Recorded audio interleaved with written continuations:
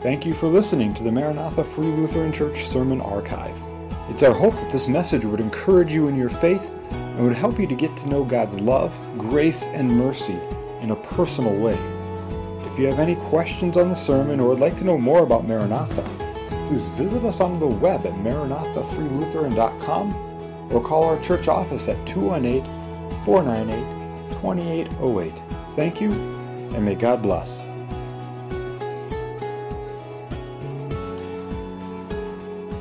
Well, it looks like the end of our nice fall weather might be around the corner here.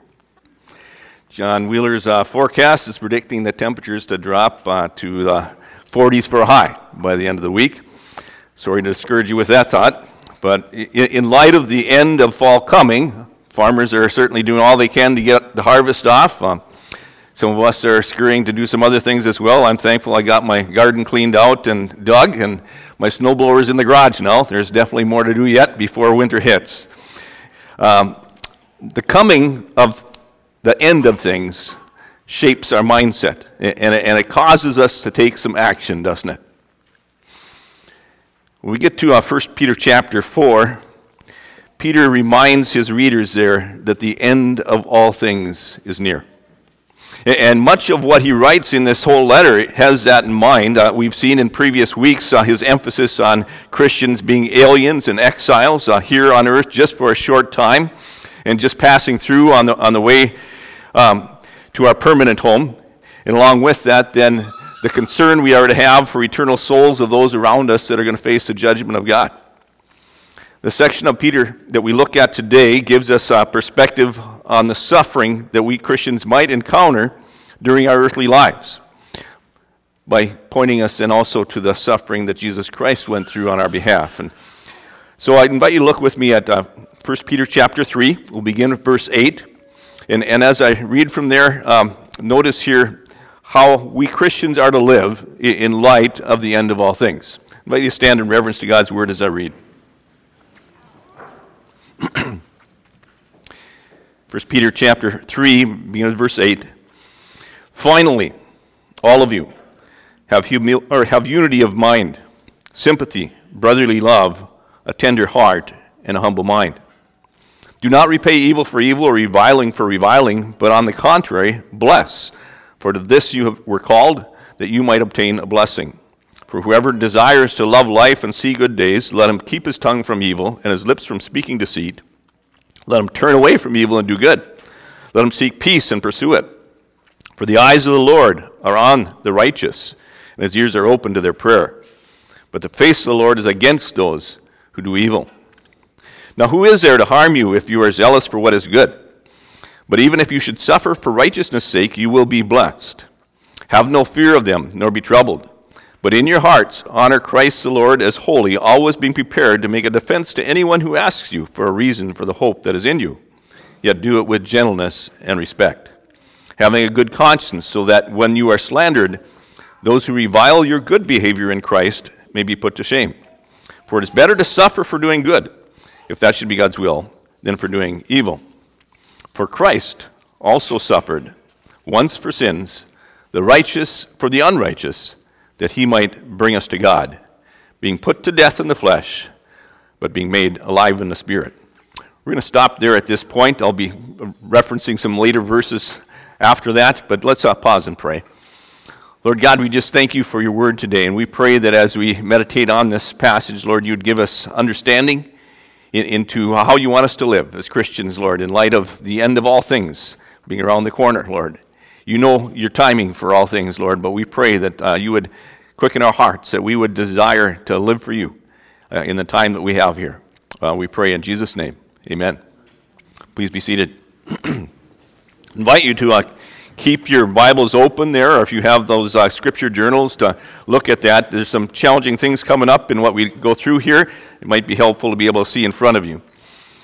As we approach the end of all things on this earth before Christ returns, Peter reminds Christians of how we ought to live and how we are to respond to the evil that might be directed at us. As you look in verses 8 and following there, then we see this, that Christians are to live pursuing unity with the brethren and peace with all. our relationships with each other are to be characterized by having unity of mind. When we keep our mission of winning the lost for Christ before us, then there's a willingness to submit ourselves to each other and a willingness to also set aside those petty misunderstandings and hostilities. We're to have sympathy to each other, a readiness to then enter into and share feelings of each other, whether that be sorrowful or joyful. There's to be brotherly love for fellow believers, considering each other not even just comrades, but rather brothers and sisters in Christ. There's to be tenderheartedness or compassion for all people, and there's to be humility. The opposite of self-centered pride is other-centered humility. And we Christians should expect to be then also, as we live in this world, encountering evil and reviling sometimes from unbelievers. But we are to be returning a blessing. One commentator said it this way: even when Christians are cursed, they bless. This is how Christians get even. They pay back evil with good, insults with blessing. I'm sure about all of you are aware of the war that now exists in Israel following the Hamas terrorist attacks there. And in the middle of the Palestinian-controlled Gaza Strip, there has been one Christian-run hospital. It's been there since 1982, when Anglican missionaries started it, looking at it as an opportunity to reach Muslims with the gospel. And over the years, this hospital has provided some of the finest medical care available right there in the middle of one of the world's most troubled places. After those first rocket attacks by Hamas on October 7th, Israel had ordered evacuation of citizens in the area, and hundreds of Palestinians took refuge in the courtyard of this hospital, thinking that would be a very safe place for their families. Well, last week there was an explosion at that hospital that killed volumes of Palestinians and others. And Hamas blamed the explosion on Israel. Israel Defense Forces say it was a blast from a failed rocket launch of a Hamas-aligned militant group.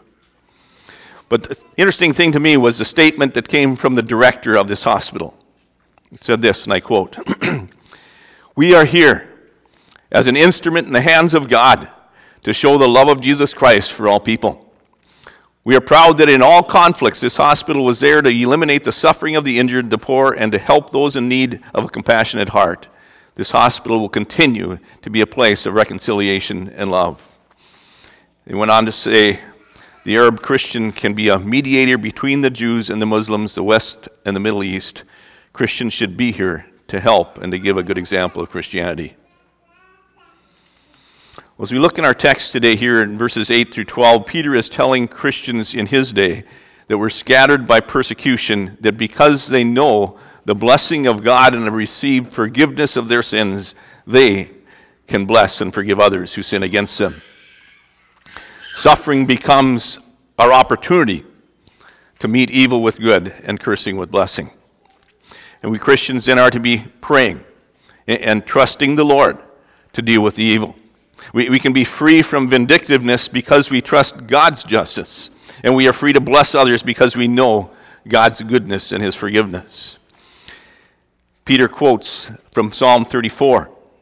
And he says, "Whoever desires to live life and see good days, let him keep his tongue from evil and his lips from speaking deceit. Let him turn away from evil and do good.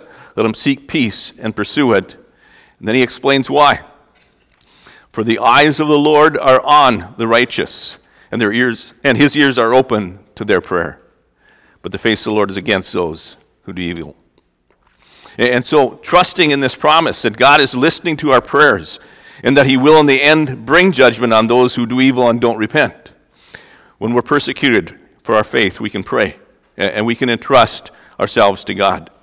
And Peter reminds us here that if we suffer for righteousness' sake, we'll be blessed. And we need not live then in fear of men. And as you think about this, think of Peter and this powerful life lesson that Peter learned. Remember how he had been so afraid of men before. When Jesus was arrested, Peter had followed at a distance, wanting to be anonymous. And when a slave girl had identified him as a follower of Jesus, he denied he even knew Jesus at all. But after Jesus' death and resurrection and ascension, Peter, empowered by the Holy Spirit, became this bold witness for Jesus, willing to stand up to the very Jewish Sanhedrin who had condemned Jesus to death. The one who used to fear men now boldly confronts men. And now he finds in persecution there's an opportunity for witness. We're seeing in our society these days this mounting pressure to be quiet about our faith in Jesus and to conform to ever-changing moral standards. And if we don't, then the ungodly around us get increasingly irritated at us because our God-ordained standards expose their sin and condemn them. And so we contend to, out of fear, shrink back rather than speaking out. But Peter is telling us here, don't do that. This is your opportunity. This is your opportunity to point to Jesus. In verse 15, he reminds us that honoring Christ as Lord in our hearts then means always being ready to give an account for the hope that we have within us. One commentator says this, the antidote to the fear of men is awareness of the glory of the Lord himself. Think about it. After Jesus rose from the dead, Peter clearly grasped that Jesus truly was that all-powerful Son of God. We sing about that when we sing songs here at church. We recognize Jesus being the Lord. But do we live our daily lives like he is? We thank Jesus for forgiveness of all of our sins. But do we really believe that everyone around us also needs him? If we do, then we'll be praying and looking for opportunity to give an account for the hope that we have within us. It's interesting hearing from one parishioner couple recently about a friend of theirs who at one point had seemed kind of hostile to Christianity, saying, "Don't talk about God to me," who later then found she had cancer. And because she had seen this couple and some of the trials they'd gone through and health problems and so on and seen their strong faith, she now asked them for prayer and gladly received Christian literature and wanted to talk about how God helps us in difficult times. Always be ready to give an account for the hope that's within you. And Peter adds here in verse 15, yet do it, how? You see that there? Yet with gentleness and respect. Nobody likes to be talked down to. And there's no place for pride and smugness in our Christian witness. We Christians need to be careful of that. A condescending attitude closes the door on our witness, and it closes the ears of those who need to hear the basis for the hope that we have within us. On the other hand, a gentle and respectful approach is much more likely to be received well, and it also then keeps our conscience clear. It leaves us with no need to apologize later for that negative tone. Verse 16, Peter says that, having a good conscience, so that when you are slandered, those who revile your good behavior in Christ may be put to shame. For it's better to suffer for doing good, if that be God's will, than for doing evil. So we look at this next section. If you have your Bible still open there, look at that with me. And most of it I haven't read yet to you. It's a challenging passage of Scripture to understand. I've spent the week working on it, reading some translations and commentators, and trying to sort out just how much I should cover in a sermon.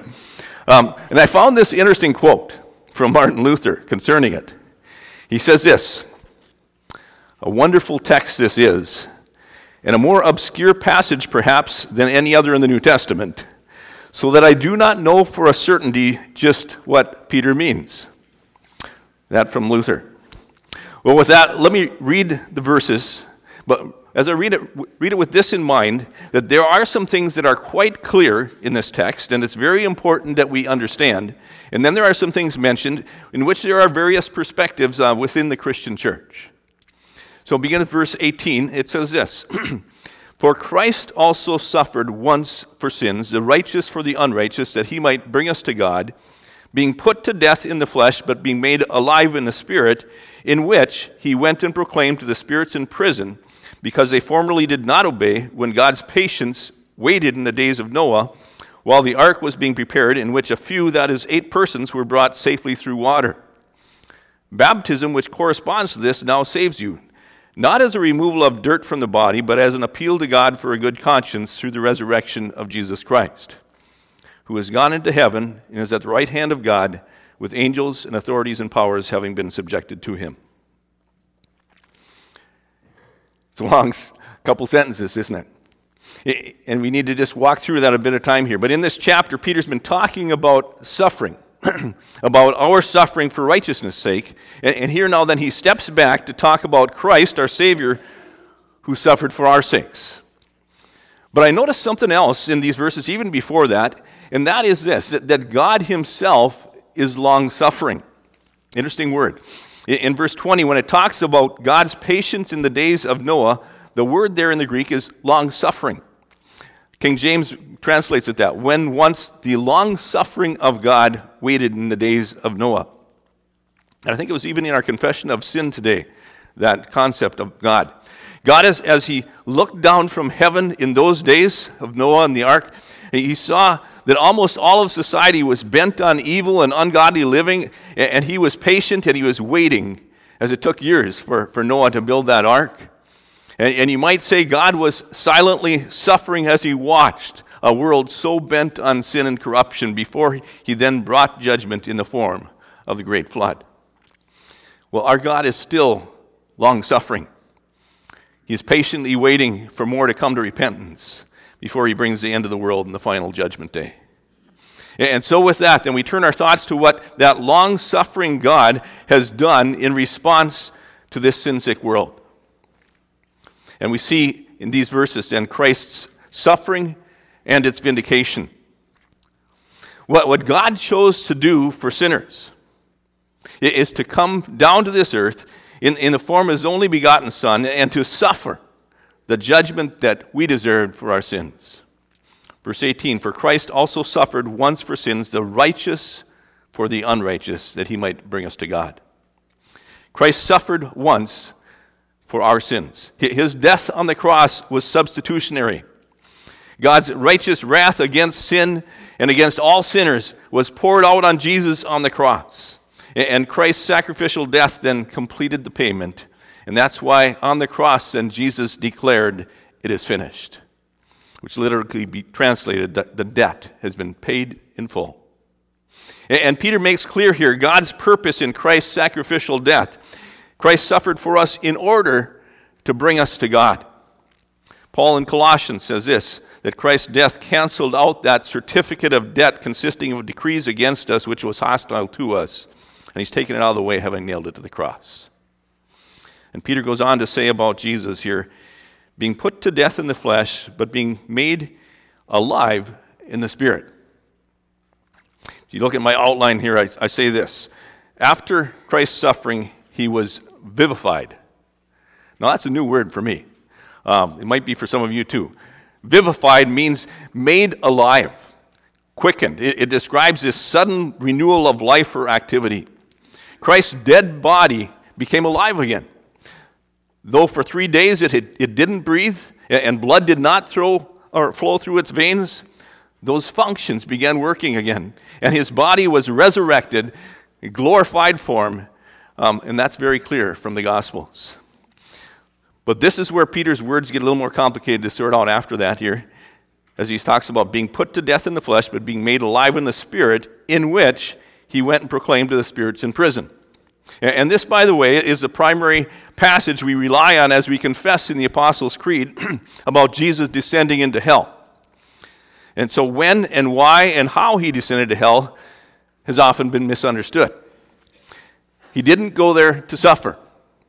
God's wrath was already fully poured out on him on the cross. And he didn't go there to preach the gospel to the evil spirits or condemned souls and thus give them another chance to repent.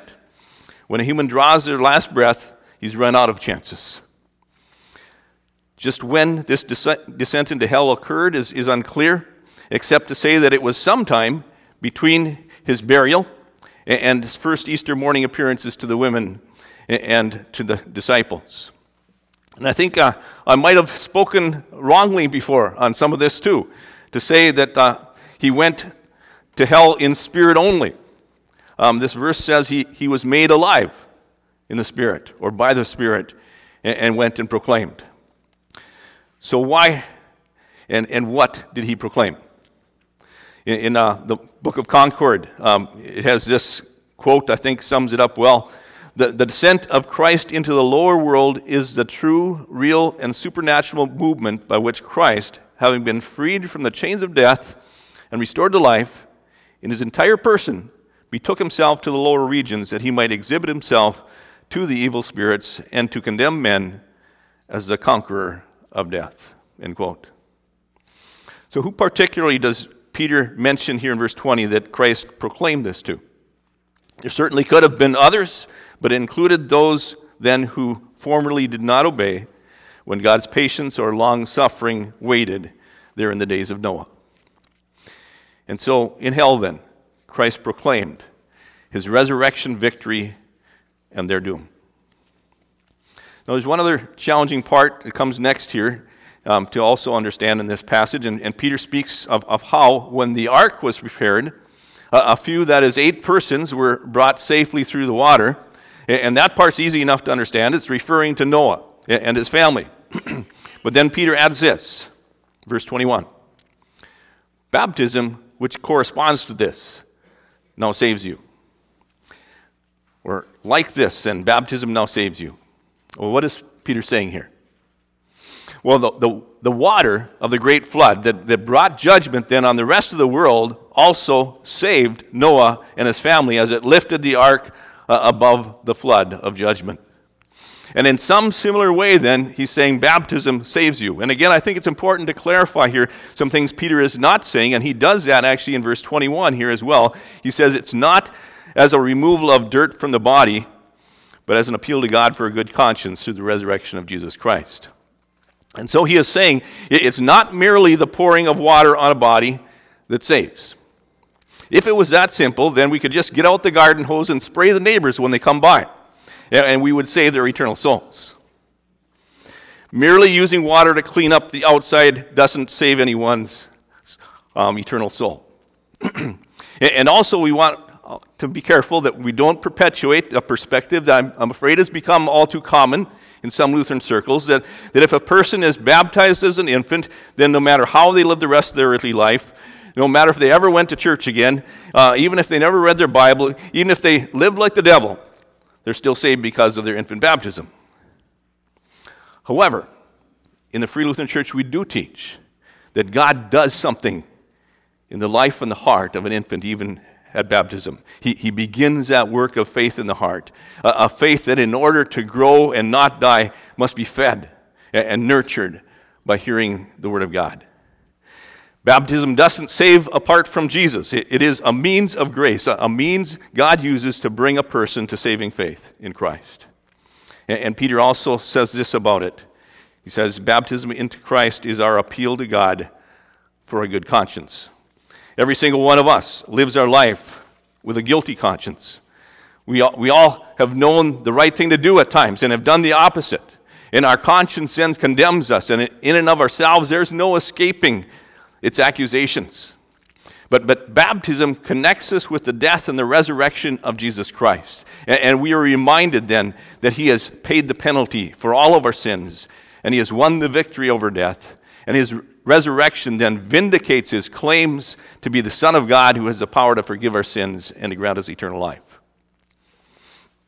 Now, there's just one more thing related to Christ's suffering I want to touch on today, and I'm not sure if Pastor Ryan might pick this up some next week. Maybe not. Let that be up to him. But I want to look just at chapter 4, the beginning of it, because it ties in with this very much. And there it reminds us that since Christ suffered on our behalf, how are we to live? Christ's suffering in the flesh is our example. He invites us then to be willing to suffer in the flesh while we're here on this earth, and also then to join in his mission of helping eternal souls come to know him as their Savior and Lord, even if that means that we go through persecution and suffering. Look at chapter 4, and I read beginning at verse 1, and it says this. Since, therefore, Christ suffered in the flesh, arm yourselves with the same way of thinking. For whoever has suffered in the flesh has ceased from sin, so as to live for the rest of the time in the flesh no longer for human passions, but for the will of God. For the time that's past suffices for doing what the Gentiles want to do, living in sensuality, passions, drunkenness, orgies, drinking parties, and lawless idolatry. With respect to this, they are surprised when you do not join them in the same flood of debauchery, and they malign you. But they will give an account to him who is ready to judge the living and the dead. For this is why the gospel was preached even to those who are now dead, that though judged in the flesh, the way people are, they might live in the spirit the way God does. Christ's suffering changes our thinking and our life's purpose. We're no longer to live for human passions, but for the will of God. The time has passed for such living. Our time here on earth is too short to waste. Our new goal is to not just live for ourselves, but to bring others to God through Jesus Christ. Remember, I mentioned at the beginning how the coming end of something shapes in our mindset and causes us to take action. And so winter's coming, and so we busy ourselves getting our fall work done and getting ready for winter. Well, Judgment Day is coming, and so we adjust our priorities to the things that really matter. I want to wrap this up today. The Lord's put on my heart 3 applications of this passage of Scripture. Perhaps there's someone here today who doesn't have a clear conscience. You carry a load of guilt for something that you've done in the past, and it's a heavy load, and it weighs on your conscience continually. Well, God's Word today invites you, bring it to the cross. Bring it to the cross of Jesus Christ and leave it there, and know that trusting in Him, you stand forgiven. Maybe also there's someone listening who's currently been living for the flesh, you might say, to satisfy the human passions and that are described in these last verses I read. And you know that your heart is not right with God. But in light of the reminder from God's Word today that our time on earth is short and that we need to be ready for eternity, you don't want to put it off any longer. Invited by God's Word to come and confess your sin and allow the Lord to turn your life around. And today can be that day as you come to Him in prayer. And also then, perhaps there's someone listening who has been a Christian even for years. And you slipped into some things that aren't good. And God's Word has told you today the time already passed is sufficient for you to have lived that way. And you want God's help to change and to live for Him. You're invited to come to Jesus in prayer with that as well. Let's do that now. Lord God, we thank you for your word. Thank you for the things that you've taught us today. Help us to understand the things that are a challenge. But Lord, thank you that it is so clear that you want us to know forgiveness of sin and eternal life in Jesus. Thank you that he went to the cross that we could have forgiveness. And Lord, if there be somebody here today who is struggling under a load of guilt in their conscience, Lord, we pray that as they come to you with that burden, it would be lifted and they'd be reminded it's left there. It's forgiven. And Lord, help us each that we would live our lives for you. If there be somebody who has been living for the things of this world and it's been pulling them down into things that aren't good, Lord, we pray that you would today help them, that would change, that they would come to know you as their Lord and Savior if they haven't before, Lord, but also for us who are Christians too, that are pulled by the things of the world, that you would draw us to yourself. And Lord, you would help us, that we'd live for you in light of eternity.